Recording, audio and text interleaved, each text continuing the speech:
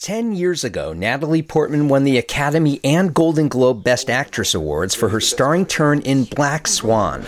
Every dancer in the world wants your role. No, this is different. She's after me. She's trying to replace me. Nobody's after you. No, please believe me. There was at least one critic of the film. It's just a horror flick.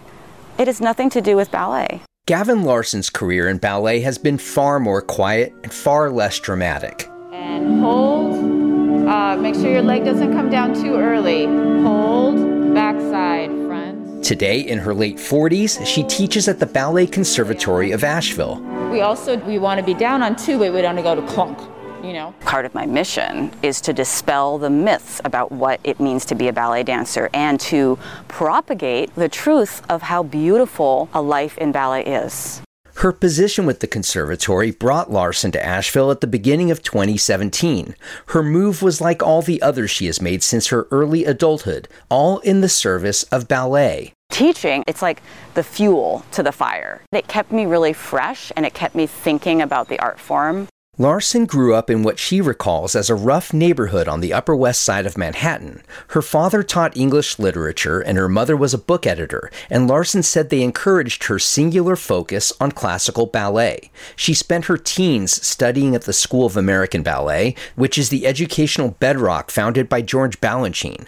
Personal relationships were almost as out of the question as attending college. Being there to learn about something that was historically important, and we were part of a lineage of dancers training in this way, following Balanchine, following the Russian tradition. It gives you this sense of purpose and this sense of responsibility to carry on something that's larger than you. Larson was only 17 when she was hired into the core of Pacific Northwest Ballet, but she spent 7 years with the Seattle company without moving into more prominent roles, so she left to take her chances auditioning elsewhere. I don't have a huge ego, and I didn't think I was this fabulous diva, but I was like, I'm good, I can dance, and I have a track record now. I just had this combination of stubbornness and stoicism and naivete that someone's going to jump to hire me. Larson danced for another 7 years with Oregon Ballet Theater in Portland before injuries compelled her to retire at age 35 and transition to a teaching position with the company. But even before then, she began writing about dance, both about her own and other dancers' experiences for Dance Magazine. The University Press of Florida recently published her dance memoir titled Being a Ballerina. For the book, Larson said she was motivated to dispel negative myths about ballet and that the scant personal revelations in her book came at the behest of her editor. I'm a very private person. I always have been. Very introverted, very shy. I'm a small, quiet person off stage, but on stage I was very, very loud. Didn't hold anything back. And I thought, Gavin, if you're going to call yourself a writer, you can't hold anything back there either. You have to be as free on the page as you are on stage.